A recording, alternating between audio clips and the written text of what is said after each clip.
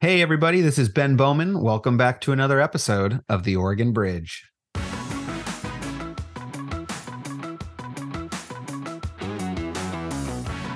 For most of my time at the Oregonian, I was on the investigative team. And after having spent 16 years in the daily newspaper, I had enormous respect for the people I worked with. But when I walked, it was really an effort to say, I think there's a better way to cover the things that really matter to people in Portland. I felt that to get to the inflection point that had led me to write it about a state that had been in a crisis, I had to tell the state's story too. So that was really my goal, was to tell two life stories, one was McCall's and one was Oregon's.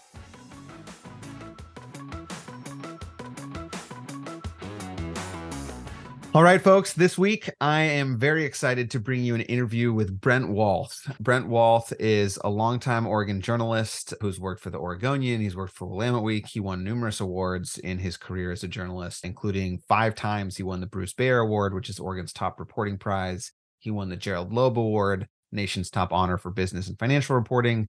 And he also won the Pulitzer Prize.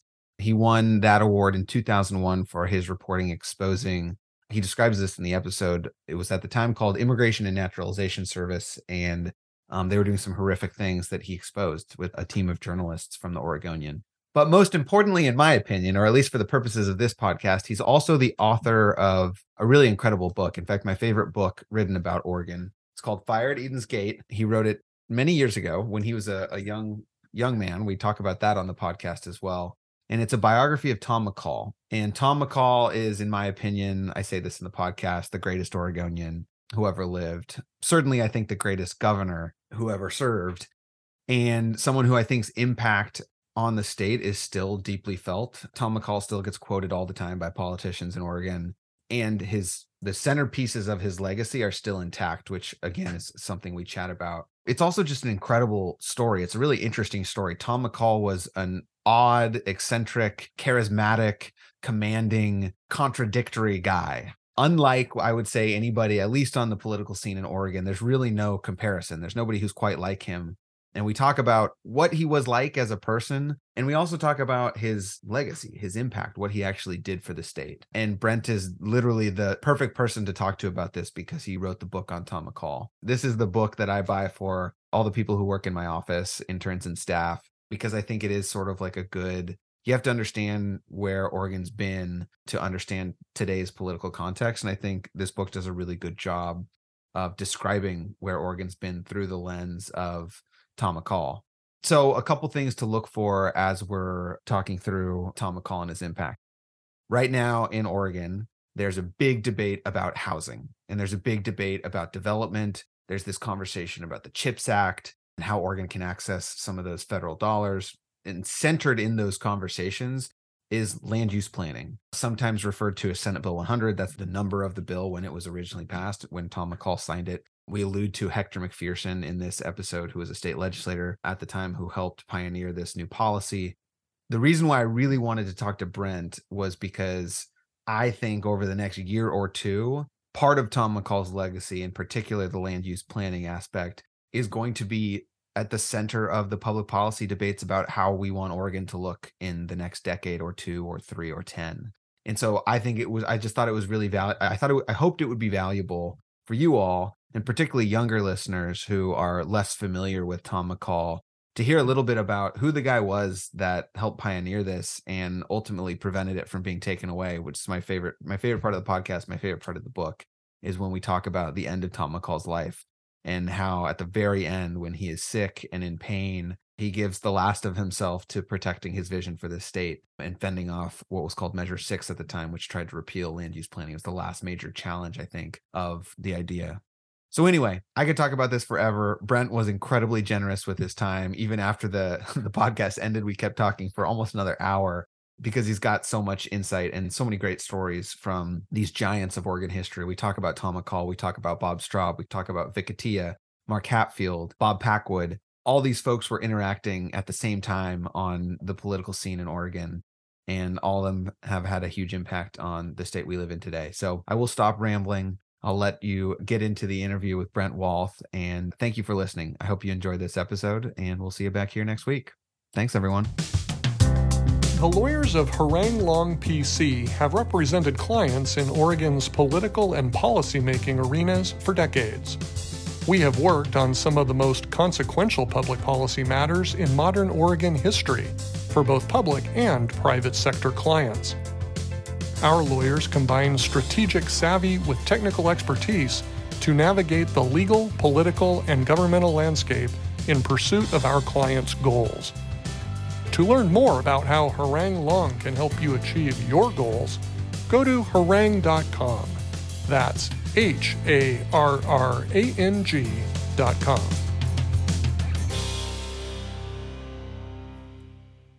All right, Brent Walth, thanks for coming on the podcast. You bet. I'm thrilled to be here. So we're going to talk a lot today about Tom McCall and Fire at Eden's Gate and your experience writing that book and Tom McCall's legacy. But you also are notorious not just for writing this book, but as a journalist in Oregon. And I think it was in 2001. I think in 2000, you were a finalist for the Pulitzer Prize. And then in 2001, you and a team of reporters were awarded the Pulitzer Prize for some reporting on the U.S. immigration system. Can you give us a little snapshot about, I guess, both? What was the 2000 story or stories, and then what was the reporting in 2001?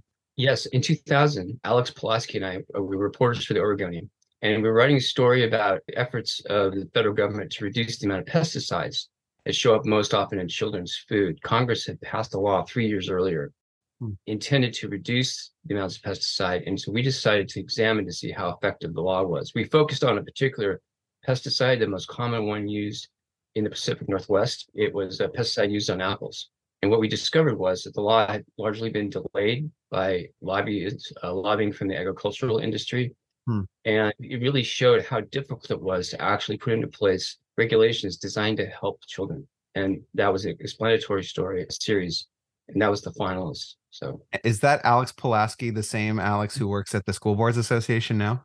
It is the same. Yes. I figured it must be. And so then in 2001, you were awarded the prize. What was I believe it said it was about the U.S. immigration system. What were you covering in 2001?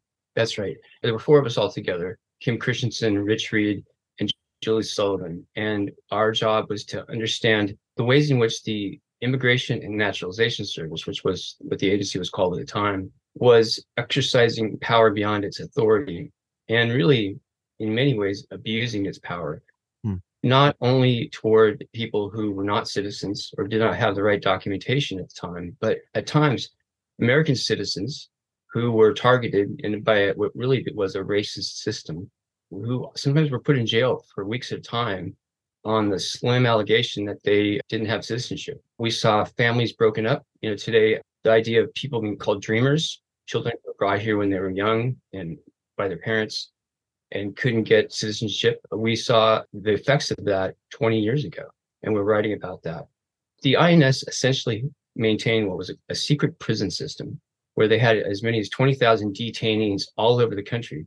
Wow. Usually what they would do is they would rent out jail beds in county jails, and the counties would agree never to divulge the names of the prisoners they were keeping on behalf of the INS, so family members couldn't find their loved ones. Oh my God. And if they ever did, the INS would just pick up and move them to someplace else. It was quite a travesty. We spent a long time, wrote about 6 really in-depth pieces, and we were lucky enough to be honored. That's really cool. So now you're a professor at the U of O, but so did you write for the Oregonian and Willamette Week? Which outlets did you work for before you became a journalism professor? I worked for the Register Guard for almost 5 years. I was the state capitol reporter. I went to work then for the Oregonian, started off as their Washington, D.C. correspondent. I came back and covered business for a little while and environmental issues. But for most of my time at the Oregonian, I was on the investigative team. And in 2011, I quit the Oregonian and I walked across the street and took over as managing editor at Willamette Week. I skipped something. I did Willamette Week before I was at the Register Guard. Actually, my earliest job, I should have mentioned, was there as a reporter. So going back as managing editor was like going home again. And after having spent 16 years in the daily newspaper, I had enormous respect for the people I worked with and the prior editors. But when I walked, it was really an effort to say, I think there's a better way to cover the things that really matter to people in Portland. And that's what Willamette Week has always tried to do. And that's what I try to do as the managing editor there. That's cool. We did a podcast a few weeks ago with Nigel talking about the Goldschmidt story and how Yeah. Willamette Week has a very interesting place in the Oregon journalism ecosystem. So what years were you at Willamette Week before you went to U of O? I joined Willamette Week in May of 2011, and I left in the summer of 2015 in anticipation of going. So I was there for 4 years. And, among the stories we did were an investigation of the sitting governor, John Kitzhaber, and the conflicts of interest that his fiance or partner were creating for him. And those stories eventually led to his resignation right after his reelection. And so we were there in the midst of that. So Wild times in your tenure. So I think I want to transition now to this book. If you're watching on YouTube, you can see I'm holding up Fire at Eden's Gate. Just as a level setting here, where in your career were you when you wrote this book? Oh, very early on. In fact, it reminds me, you're asking me about kind of my resume. There was even another paper I left out. My very first job out of college was for a very small daily paper called the Daily Journal of Commerce. And a lot of people know it's still around. And I was lucky enough to get to be the legislative correspondent. They never had one before. So my first job out of college was at 23 years old, I was covering the Oregon legislature. And that's all I really wanted to was a political reporter. So I was really having a great time. And I got to know a lot of people, Vera Katz, former Mayor of Portland. She had just taken over as House Speaker. I got to know her very well. Wow. A lot of other people who went on in politics, Greg Walden, Don Kitzhaber was the Senate president then. It was really a learning experience of how the system worked. But the year I was there, Oregon was just coming out of what was then the worst recession since the Depression. I mean, people who did not live through it perhaps aren't aware of how devastating it was. It forever changed the tenor and the fabric of the state. This recession was extraordinary. And as the Oregon started to emerge from it, people were saying, that Tom McCall, who was governor, back in the 70s, back a decade ago, he really was bad for Oregon. He really wasn't good for Oregon. And I heard the governor say that. I heard a lot of other people say it. And it just didn't sound right to me. And I grew up in Oregon. I remember McCall being governor. I mean, I was such a political nerd as a kid that I remember when he left the governorship thinking, boy, this is not going to be as fun anymore. Yeah. Without him, being governor. I recall that distinctly. So I had all these memories and that were, mostly sort of retold stories about what McCall had meant to Oregon in the years that he was governor. And let me place that for you, 1967 to 1975. So as I heard people talking about this, I thought, well, I should do a story or two or three about what McCall's legacy really was. Yeah. So maybe we could sort of fact check these claims that he was actually bad for Oregon. First thing I did was I went to Powell's to go buy all the books about Tom McCall. I think that's where I bought your book. It's got the Powell's sticker still on. There you go. Well, yeah, this was in April of 1986, and I think I was 24 or 25, and I was still working for this little daily, and I said, I was just going to go buy all the books about him and read them all. And then, that would be a start. And what I realized was there were no books about him. Except for his book. Right. McCall had, I won't say that he wrote a memoir, but he published a memoir. He talked into a microphone for several hours, and his co-author basically transcribed it into a memoir. And I think that it was not really fact checked, right? Like there's some things in there that are verifiably untrue. That's right. They were verifiably part of McCall's memory at the time that he told those stories. But his co-author was not exactly challenging him on a lot of the facts either. Sure. But it was a really entertaining book, and it had tremendous insights into his thinking and the experiences, what it was like to go through those experiences as governor. And so it was very entertaining, but it was, for me, it was sort of a baseline of like, this is his story. But there were no other books. And being kind of, naive, I thought, well, I'll just go write one. And I often wish that when I had that idea, I just wish I'd kind of gone home and laid down until the feeling passed, because it was an enormous task. I had no idea what I was in for. I knew I was in over my head. Yeah. But I wanted to tell a story, not just about this one man, but I also wanted to write a biography of the state. Yeah. I felt that to get to the inflection point that had led me to write it, about a state that had been in a crisis and how that stood in stark contrast to the leader that it had only a few years before. I felt I had to tell the state's story too. So that was really my goal, was to tell two life stories, one when McCall's and one was Oregon's. So this is probably a good chance. I'll probably have mentioned this in the intro already, but like my personal opinion is I think Tom McCall is the greatest Oregonian of all time. I think he embodies the Oregon spirit better than almost any historical figure that I can think of. And I also think that every governor that came after him to varying degrees have tried to fit into the shoes of Tom McCall, either rhetorically or by policy. Many governors have quoted him in their speeches. And so my thesis, and one of the reasons I wanted to talk to you is because my thesis is Tom McCall still matters, and the story that you tell in this book is still relevant. And we're going to talk a little bit about why that is today. I think in this legislative session and in this context, with housing being so prominent as an issue, I think Senate Bill 100 and land use planning and Tom McCall's vision of restrained growth versus, arguments on the other side about so we'll talk about that in a little bit. But I also think a lot of younger folks, and I'll use younger maybe more generously and say anybody under 40, Tom McCall is he maybe second or third hand they have read about or heard Tom McCall.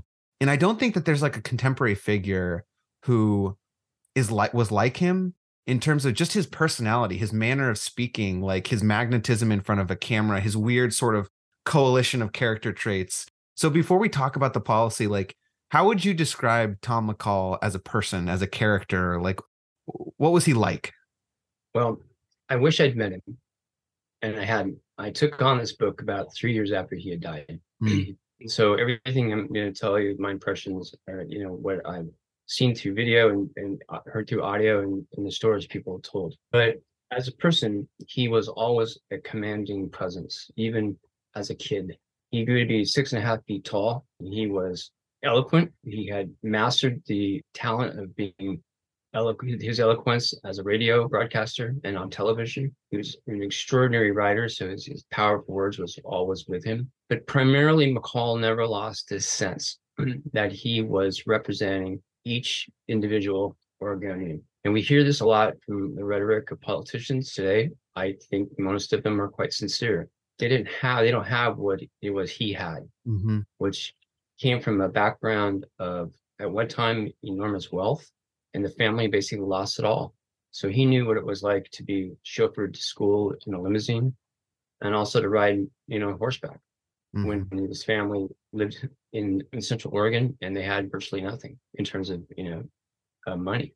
He understood that he had a personal legacy to carry forward. He had a family that was deeply involved in politics and public service, but he never lost that sense of human connection.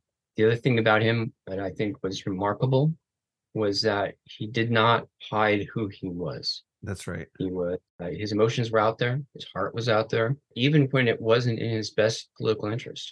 Right. And I think it's a hard thing to do. And I think, you made the point that almost every governor has had to respond to his legacy. And I think that's right. I know that many governors wished they hadn't. Yeah. Didn't have to do. And even, whether it's the press corps that put that question to people running for governor or serving as governor, implicitly, can you live up to McCall? He did change the way we look at the governorship and what we expect from the person in that office. Totally. And in some ways, it's not particularly fair to the people who followed him, because it's a difficult legacy to live up to. What he was able to accomplish, the impact he had, also the way in which he allowed Oregon to see itself in a new way that raised expectations on public service. As you point out, left a lasting legacy on the landscape. So one of the things I appreciate about your book is the portrait of this man is complicated and nuanced. Tom McCall, he's certainly a hero in this book. I would imagine you might describe him as a heroic type of figure, but his flaws as a human are also on display. And when I say flaws, I'm thinking, and flaws might be too strong of a word, but the man projected this extreme confidence, and he was very, as you say, commanding rhetorically, but he also suffered from crippling self-consciousness. and was, like they talk about this story at the end of the campaign. He could not finish the campaign on the campaign trail because he was so stressed out. He couldn't imagine the thought of losing. He loses the tax reform ballot measure, which we'll hopefully talk about later. And he says, I've got to resign. I can't do this. The people have rejected me. Like, what do you make of the contradictions of who he was? Yeah, that's exactly right. I think he was someone who understood the role he played in public life even before he ran for office. He was not just a reporter. He was on radio and on television. He was a commentator, which means that he kind of could take current events, whatever was happening that day or that week in Oregon, and help viewers and listeners make sense of it. He understood that he had a perspective that was sometimes controversial, and that people would often be unhappy with him. But at the same time, he could not stand the thought that people didn't like him. Yeah. It's a very and so the story you tell about the governor's race, that's absolutely true. His first race for governor in 1966, he was running against the state treasurer, Democrat Bob Straub. Right. And they had a sense that McCall was ahead in the polls, but they were afraid that he was going to do something or say something that was because of his nerves, basically. Yeah. And people who worked on the campaign with him told me that he would look at a poll and it might say, McCall 54, Straub 46, something like that. And he would want to know why 46% of the people didn't like him. Right? As opposed to, as if say we're winning, right? And what they did was the last 4 or 5 days of that campaign, they rented a hotel room and they sent him there, and he didn't come back out again. And Bob Straub, yes, Bob Straub told me, I think, and as well as other people who worked with Straub, who he was running against, said he basically disappeared. And that's what happened. And it was such an effective strategy that 4 years later, when he was running for re-election, they did the same thing. The same thing. And yeah, you couldn't get away with that today, But they also knew that what his great strengths were also his vulnerabilities, which he spoke his mind. And that worked for him in that era, especially when the news media working as it did. Today it would be a different story, probably, but it worked for him. Yeah. So you mentioned Bob Straub. What I also love about the book is like Tom McCall, all the giants of the last sort of like, I guess at this level point, it's been like 50 or 70 years of Oregon history. He was interacting with and had complicated relationships with each of these people. Bob Straub probably central on that list. Although interestingly, by the end of the book, like Bob Straub and Tom were rivals in some ways. They ran against each other twice. Tom won both times, and then Bob becomes governor by running after he's term limited the first time. And I think Floyd McKay called it the Bob and Tom show, because they were going around the state, and they actually didn't disagree on a whole lot. They were broadly aligned, at least on environmental policy. And by the end, Bob Straub is sort of a defender of McCall's legacy. Yeah. And weirdly, I mean, Tom McCall's own party has kind of shifted. That'll, I guess, be my second question. But Bob Straub, Mark Hatfield, Atia, Packwood, Morse, they're all kind of in this. Maybe just give us a snapshot of like, how did Tom McCall fit into that constellation of these major figures? What was his relationship like with these folks? Well, let's start with Straub. Straub had been a state senator. He'd been a Lane County commissioner, and no one took him seriously as a contender for a statewide office.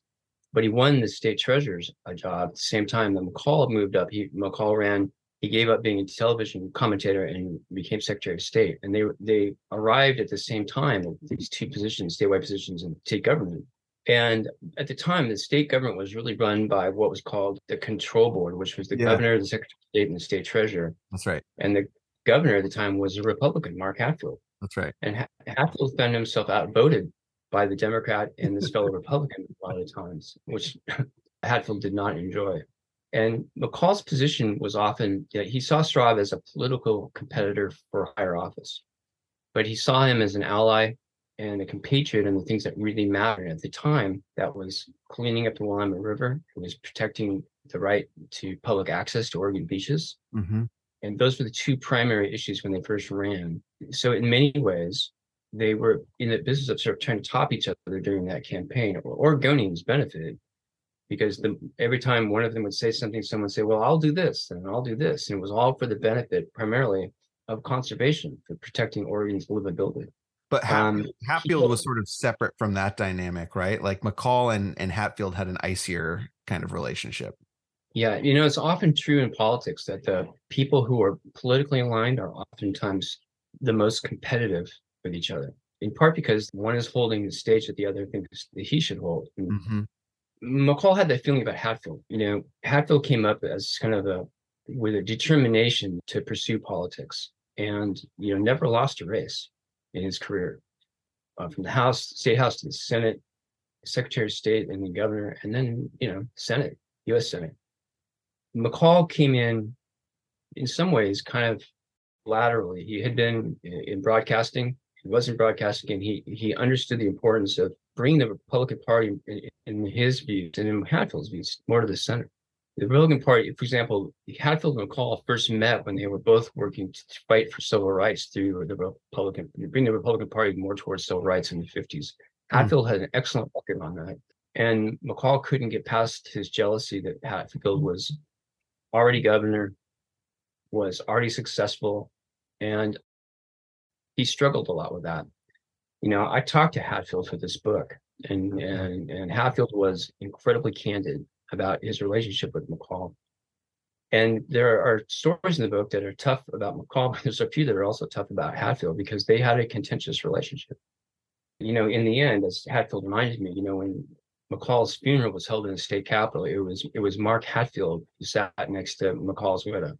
And that sort of showed that they had this enduring respect, even though there was this sort of deep competitiveness that McCall demonstrated. Hatfield was actually pretty good at hiding it publicly. McCall was not. Right. And Hatfield often got the better of him because he knew that McCall had an emotional side. He could get angry. He could, sort of express himself in ways that, Hatfield was very contained. I have a funny story about Hatfield. I can tell it really quick. Yeah, please. I interviewed Hatfield at length. He was very generous with his time. And then I saw him about a month after the book came out. And he said, "Young man, I've received a copy of your book." Oh, no. I said, "Great." I said, "Have you read it?" He said, "Well, I am in the process of reading it." But he said, "Not from beginning to end." And I said, "No." He said, "No, I picked up the book and I went straight to the index under H, Hatfield, Mark. And I read those parts." It's a true story. And I started laughing because here was this U.S. senator, great esteem, who knowingly, tongue in cheek, was telling me, the most important parts of this book were the ones about me. And I don't know of any other politician who would admit that, but he did tell me I got it right, and that was the most important thing. So that's cool. Anyway, So that's a true story. The relationship you described between Hatfield and McCall sounds vaguely reminiscent of how the Atiyah McCall relationship was, although maybe McCall might have not had quite as much respect for Atiyah because he was newer on the scene, younger. How would you classify their relationship? And Atiyah was kind to McCall even after McCall died, right? I mean, he also stands up at the funeral and talks about his legacy and what he's done for Oregon. Yeah, Vic Atiyah had been a state senator from Washington County, and there were times in which where there was so much Democrats were so much control of the legislature. There were only 6 or 7 Republicans in the Senate out of 30, right? There was a famous photograph of all 6 or 7 of them trying to fit into a phone booth. But McCall always saw Atiyah rather as Vic Atiyah, as someone who was obstructing, progress, and he didn't have much respect for him. When McCall was leaving office because of term limits, Democrat Bob Straub, who had lost to McCall twice, McCall all but endorsed the Democrat as opposed to the fellow Republican. And of course, it was Atiyah who, when McCall tried to make a comeback in 1978, after being out for 4 years, it was Atiyah who beat McCall in the Republican primary. Mm-hmm. It was a bitter situation for McCall. He never got over it. I will tell you that in talking to Atiyah, he was always incredibly gracious, and I think always a little hurt. He never could understand why McCall wasn't more accepting of him and why they weren't closer. And I saw Atiyah not long before he died, and he remained to be very gracious, even though McCall wasn't always that way toward him. So yeah, I had the pleasure of getting to meet Vic Atiyah a few times before he passed away. He was a member of my fraternity at the U of O and stayed involved really until he passed, and was one of the kindest and most gracious people I ever got to meet. And I was thinking about, I mean, let's talk about the Republican Party. Like at the time, there seemed to be this pretty significant gap between where Tom McCall was in the party. I think you describe him in the book as a liberal Republican, and where Atiyeh stood in the party, which was this more sort of like, I guess you could say, business friendly Republican. But by today's standards, I think both of them are a lot closer together than where maybe the mainstream of the party is today. I'm curious kind of how you think the McCall-Atiyeh era fits into the broader scope of the Republican Party. It's a really great question. I do think that the party was starting to move to the right by the late 70s. McCall had, of course, moved away from the Republican Party. He had been very critical of national Republicans, the president, Richard Nixon, the vice president, Spiro Agnew. He did not, hold back when he had harsh things to say about anybody from any party that he disagreed with or who he felt weren't progressive enough. I may well have in the book called him a liberal Republican. I think he was, in hindsight, far more progressive. I think progressive is a better definition for him. Yeah. As I look at it today, right? But Vic Atiyeh was very much a Chamber of Commerce Republican, sensitive to business needs, but also quite understanding of needs for human services and social services in the state. Atiyeh had a terrible situation of making deep and serious cuts to the budget during the recession I talked about earlier. Nobody won in that era. That was very difficult. But yes, I think by the time Atiyeh left office in 1986, we were already seeing an extraordinary right-wing movement that had an impact on state politics and the governor's race in 1990 and on forward. And so the party shifted out from under a lot of the establishment Republicans in that way. So when McCall was governor, he's the head of the Republican Party. He's the Republican Party standard bearer. He's the highest ranking Republican in the state. Was there dissatisfaction with him at the time from the Republican Party, or did that happen after he left office? I don't remember widespread dissatisfaction. What there was widespread dissatisfaction with him among a lot of the CEOs of major corporations in the state. And some of them were quite blunt about McCall because what was he doing? He was asking their mills to stop polluting.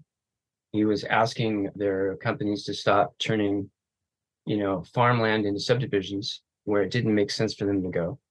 He was sending a message that Oregon was putting conservation on equal footing with the economy. And for a lot of these mostly old white men, that didn't go over very well.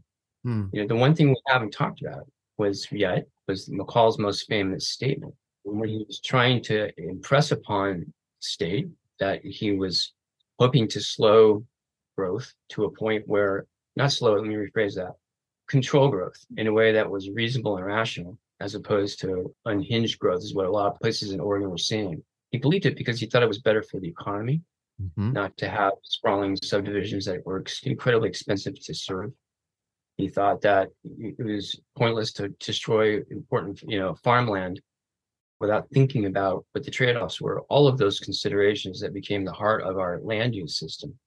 And that was a tough argument for many people, not just who were Republicans, but also, for a lot of business leaders. So the message he sent was, can't remember the exact quote, but he said, come visit Oregon. This is a state of excitement, but for heaven's sake, don't come here to live. That's exactly right. And of course, he was blamed for slamming the doors on Oregon and shutting out people, which is, of course, nonsense, because Oregon continued to grow at record rates. And as McCall explained himself years later, what he was trying to say was, we are not ready for the onslaught. We need to think about the future. It was one of the ways that Vic Atiyeh later on really got under McCall's skin. Atiyeh, Governor Atiyeh was one of the people who, when I first got interested in writing this book, was saying McCall was bad for Oregon. And, Atiyeh tried to get McCall to take that statement back. And they actually had a media event at the Oregon-California border. I actually used it to open the book, where Atiyeh thinks McCall is going to retract his statement and he's going to, apologize for having said this years earlier. And McCall turned it around and did just the opposite in front of the cameras in the world and said, Oregon continued to, even in the depths of a recession, a very painful one.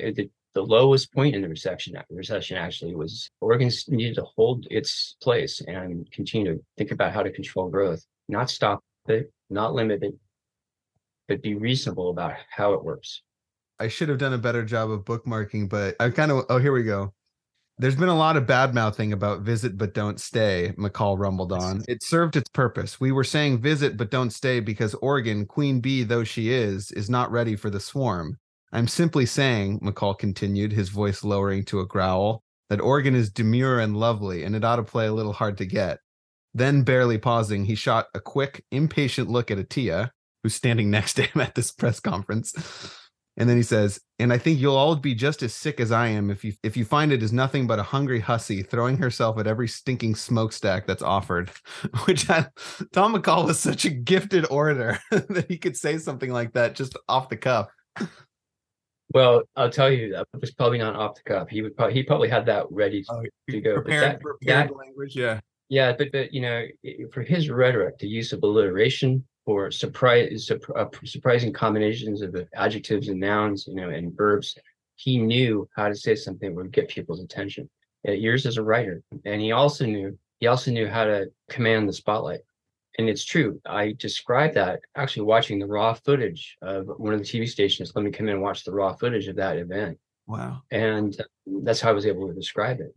And no one remembers that Governor Atia was there at his own press event. What they remember is that McCall continued to stand up for Oregon in the darkest hours. And it was not only dark for Oregon, he had terminal cancer and he knew it. And he understood what he was fighting for. So that's what I want to talk about next. I know we're going to come up on time here. This is an incredible book, and it's in part because of your writing, but in part because it's a truly incredible story. I think something we have to spend some time talking about is Senate Bill 100, which is also what we call today the land use planning system in Oregon.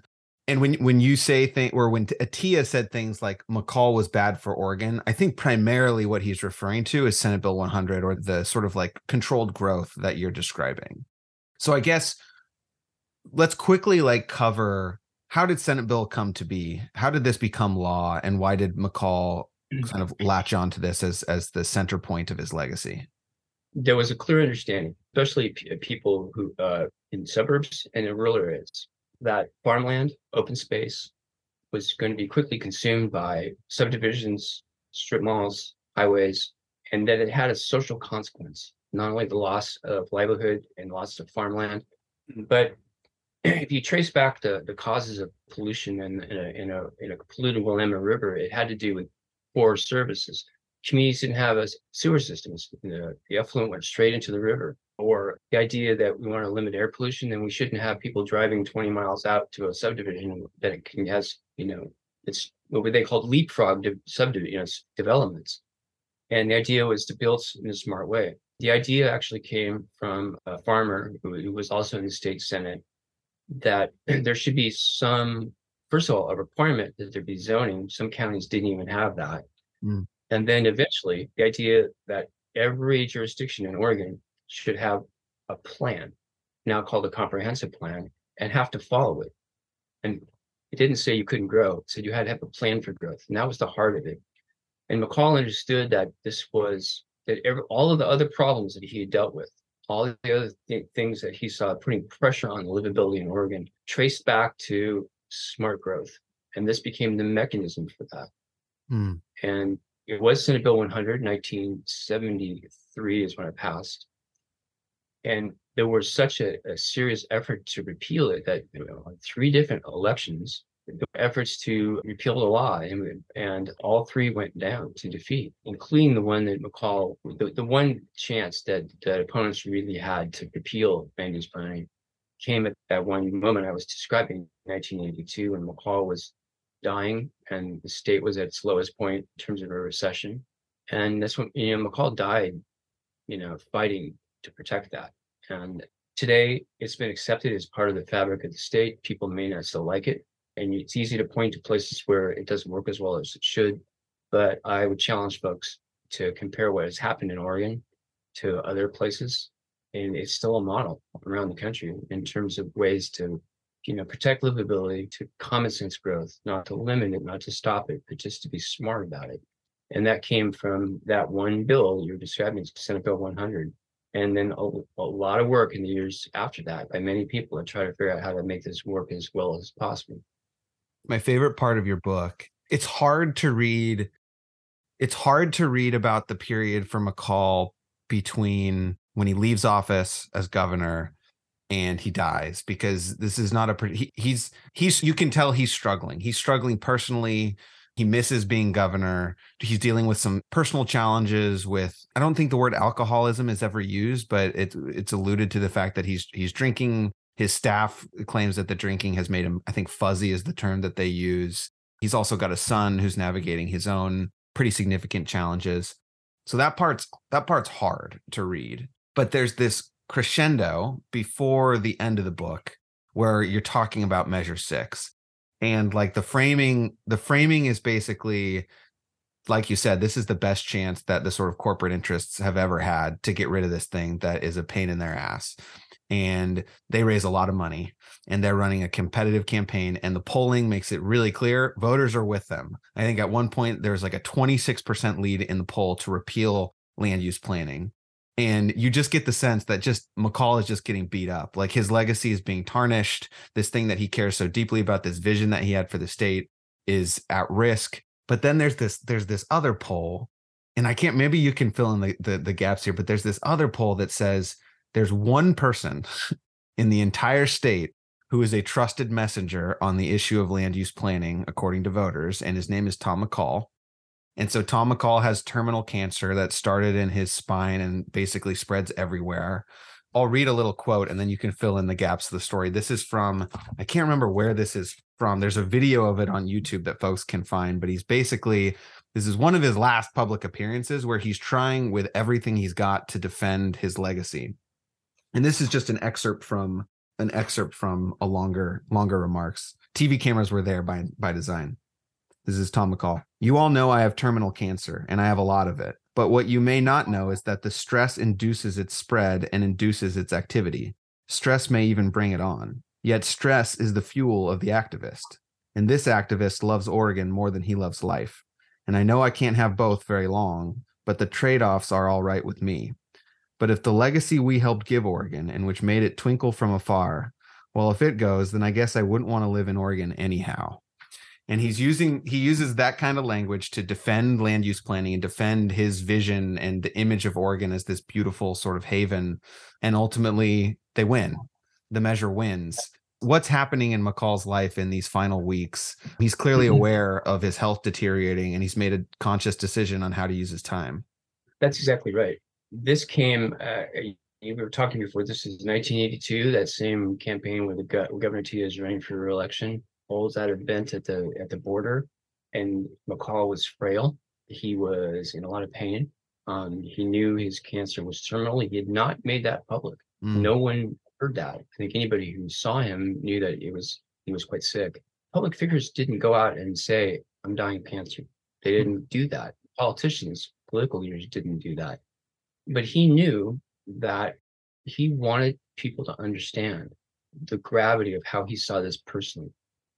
And there's no question that that campaign turned around at that moment. And the reason I know that is that the pollster for the opposition to this measure, you had Measure 6 in 1982 was the measure, told me that they could see that McCall was still the most revered figure in Oregon. And how could he, how could they not use him? And the event was a press conference, actually. It's carried by every TV station. And then the audio, I don't know whether McCall re-recorded it, but his statement became part of the advertising. And at that point, the person who was the pollster told me at that point, those numbers flipped. And there was no way that measure was going to pass. And all it took was McCall, in a very deeply personal way, with utmost honesty, saying, "This is what this means to Oregon." And to hear from Tom McCall that he wouldn't want to be in Oregon anyway. It was incredibly powerful. I remember that when it happened. And when you're writing a book like that, I kept thinking over and over again, all of the things that came together at the end of his life, you could not have made them up and have people believe it, but it's what happened. He died I think just about 2 months after that election.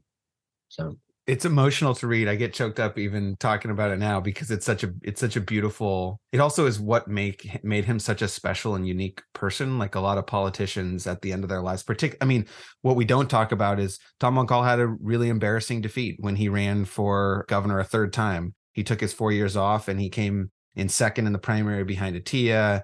And, he was frustrated and he ultimately leaves the Republican Party, registers as an independent.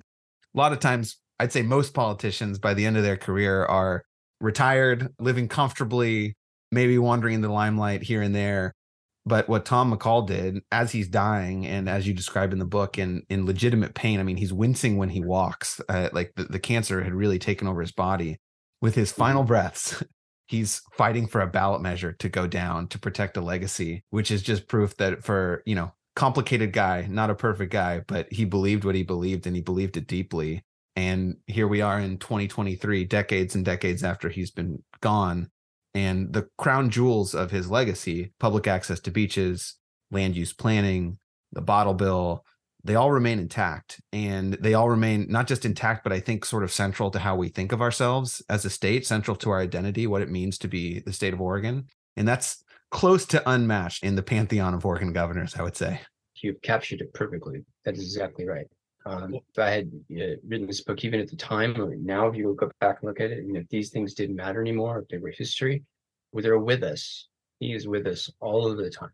And as a lot of people pointed out, McCall oftentimes embraced the ideas of other people, as well as, came up with ideas on his own or with his staff. He didn't much care.